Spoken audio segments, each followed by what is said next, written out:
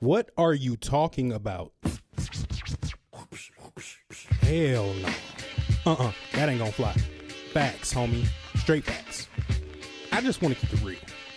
It's all I know. Fake news? Why would you do that? Exactly where did you get that from? Nah, can't believe it. Man, you gotta come with some papers. You got to show papers on that. This is it, man. This is the start. This is the start. Yeah, man, this is how it's gonna start. Yes, man, real spiel. This is how it's gonna start. The show starts. Huh?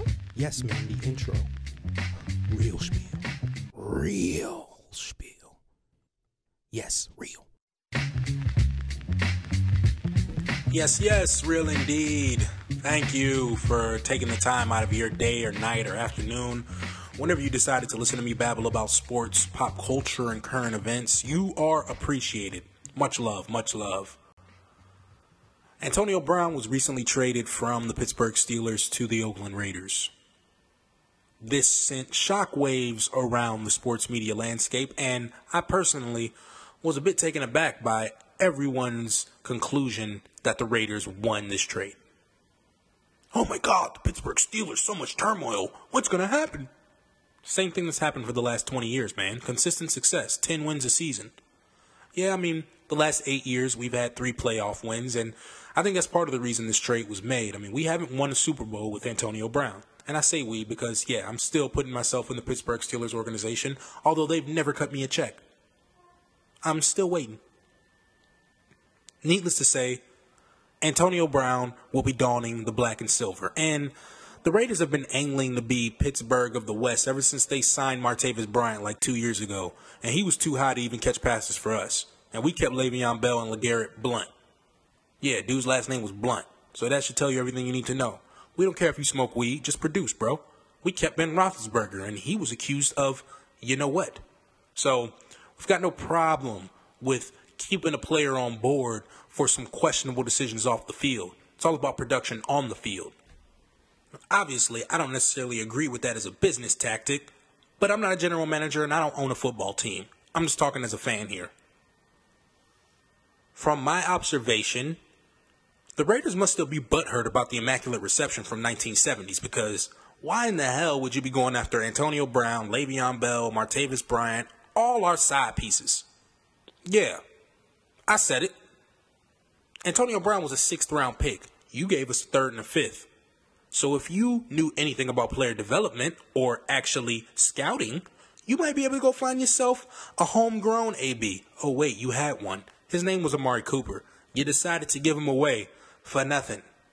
Well, you got a 1st round pick for him. Okay, not for nothing. But you did give Khalil Mack away for nothing. And that was a little ridiculous because he's a hybrid. And if you weren't willing to pay a hybrid that we haven't seen since Lawrence Taylor, why the hell would you give Antonio Brown, who is essentially an outdated, less explosive, older version of what you just had at wide receiver, an extra $12 million? Only one thing can tell me this, and I think it's the fact that they don't have any long-term plans. I think they're trying to put butts in seats for their move to Vegas, and it makes sense. John Gruden came in with his own big chest and blonde mustache and had a lot of big plans, looking like Hulk Hogan, a.k.a. Chucky. And I think he might be trying to win back the locker room a little bit. I think bringing in a diva receiver like Antonio Brown means you better have an offensive plan in place to get him the ball. And even if you do, he's still going to be upset because y'all aren't going to be winning. And he said in that palatial estate that he sat in with his bleached upper lip and stated, it's all about winning. He don't need football. So yeah, he went to the franchise that's just win, baby. And I'm just waiting for him to post that on Instagram because we know how active he is on social media, which I love, man. Again, this has no shade thrown on AB. He's my favorite player and will continue to be. I might even get an Antonio Brown jersey for the Oakland Raiders. I am not a fanatic. I am a logical human being. And I look at all these decisions within the context that they are made. And all I'm saying is, this was a win for Antonio Brown, but not necessarily the Oakland Raiders. The Pittsburgh Steelers, on the other hand, have done a great job with 3rd to 6th round draft picks. Antonio Brown, Exhibit A and B. He's a 6th-round pick that we developed into a Hall of Famer. You can say it was his hard work, but we've done a good job with a lot of players. Emmanuel Sanders, Mike Wallace, Sammy Coates, Eli Rogers, Jesse James, Heath Miller, Ben Roethlisberger. Now, Ben Roethlisberger was the first pick, but the guy went to Miami of Ohio, and he was recruited as a tight end. It's not like he was some blue-chip quarterback. This is a dude who we built the defense around and taught how to play the position. If you're an organization that develops talent and scouts well, you don't need to go reaching for other teams' mistakes. And yeah, I said it. AB was a mistake. It was a mistake that we let him go, but it's neither here nor there. It's done now, and I'm glad that he got his money. I hope production will follow, along with Lombardi trophies. Now I'm going to shift my focus to manipulation, because that's what AB did. He manipulated the situation to leverage what he wanted. Again, great for him. A new sign of progress for potential Hall of Fame players in the NFL free agent market. In the context of regular business, though, manipulation is frowned upon. You don't want to manipulate numbers. Enron got in a lot of trouble for that. What you want to do is be transparent. Elizabeth Holmes, former CEO of tech giant Theranos, was as transparent as she could possibly be. It was just a little too late.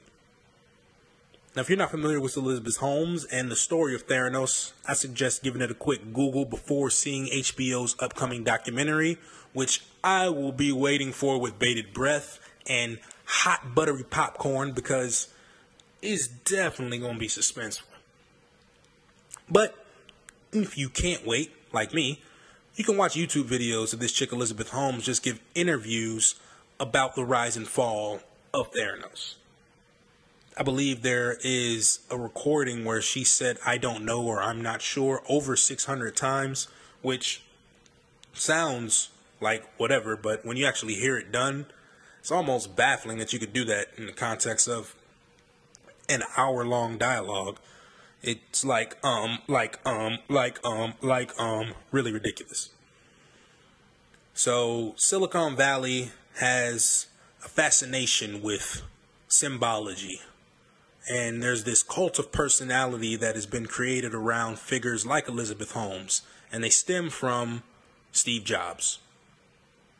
She mocked him to the point that she wore his mock turtlenecks on stage whenever she was introducing this world-changing blood technology that was going to revolutionize the medical industry. Only problem was all the scientists said that what she was pursuing was physically impossible. Now, I say all this to point to the fact that I read an article recently where Tim Draper, a CEO, venture capitalist, and Bitcoin enthusiast, said he would still back Elizabeth Holmes in spite of all this evidence of fraud as a chief science officer of a company he's funding. Now, this guy's a billionaire, right? In situations like this, I think the government should be allowed to come in and take some of your funds. This is a situation where I think Putin is right. Certain dudes shouldn't be allowed to be billionaires. The hell are you thinking?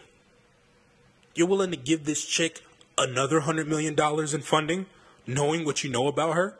And not as CEO, which I would understand, right? She was able to manipulate all these dummies into giving her money the first time for fake technology. Why not do it again? But to say you would back her as a chief science officer just exhibits a level of delusion I can't quite wrap my head around.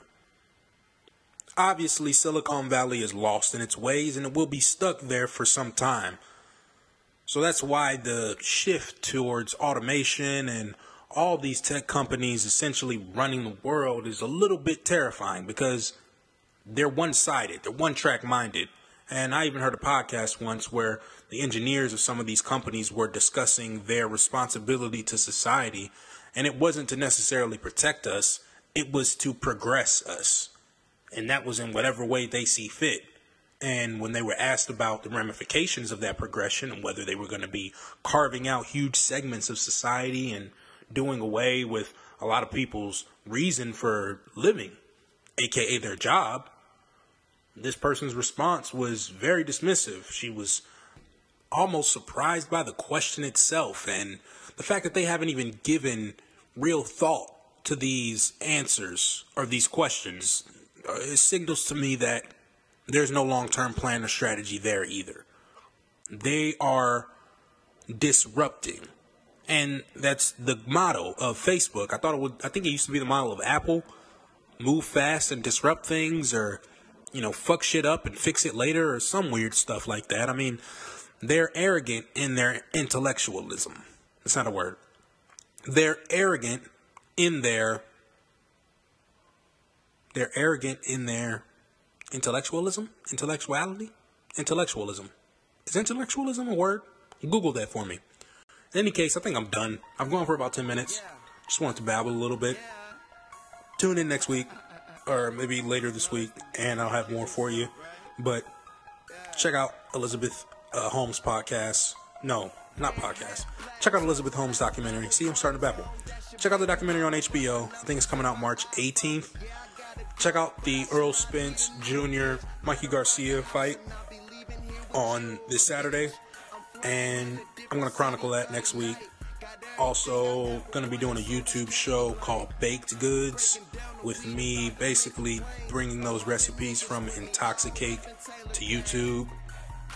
A little bit of comedy involved. You'll see me go to the grocery store, get the goods, seg it up, and bring you the delightful delectables that you like to dine on. Alright? Appreciate the time. Love y'all. Peace. Faith, feed her alcohol and leave that bitch with no taste. Out of this world, need my own space. Backseat and I'ma ride until the chrome break. Big heat'll turn your body to a cold case. She don't even make it rain, she just throw me face. Got some niggas quick to bang like they Major Pain. Told her mama I rep the gang, she just say the same. Yeah, bitch. If you see him, point him out. If you see him, point him out. There's a bad bitch in here, and you see her, point her out. There's a bad bitch in here, and you see her, point her out. Yeah. Yeah. You show up to concerts looking like a fan. I pull up in car service looking like the man. Hella reefer smoke, a lot of pictures being taken. My bitch from Atlanta, my weed is Jamaican. I don't talk much, too many niggas hating. By the boutique, that's my type of conversation. I dropped a little change on these hater frames. Took her car keys and let her play the Wayne. You little bitch.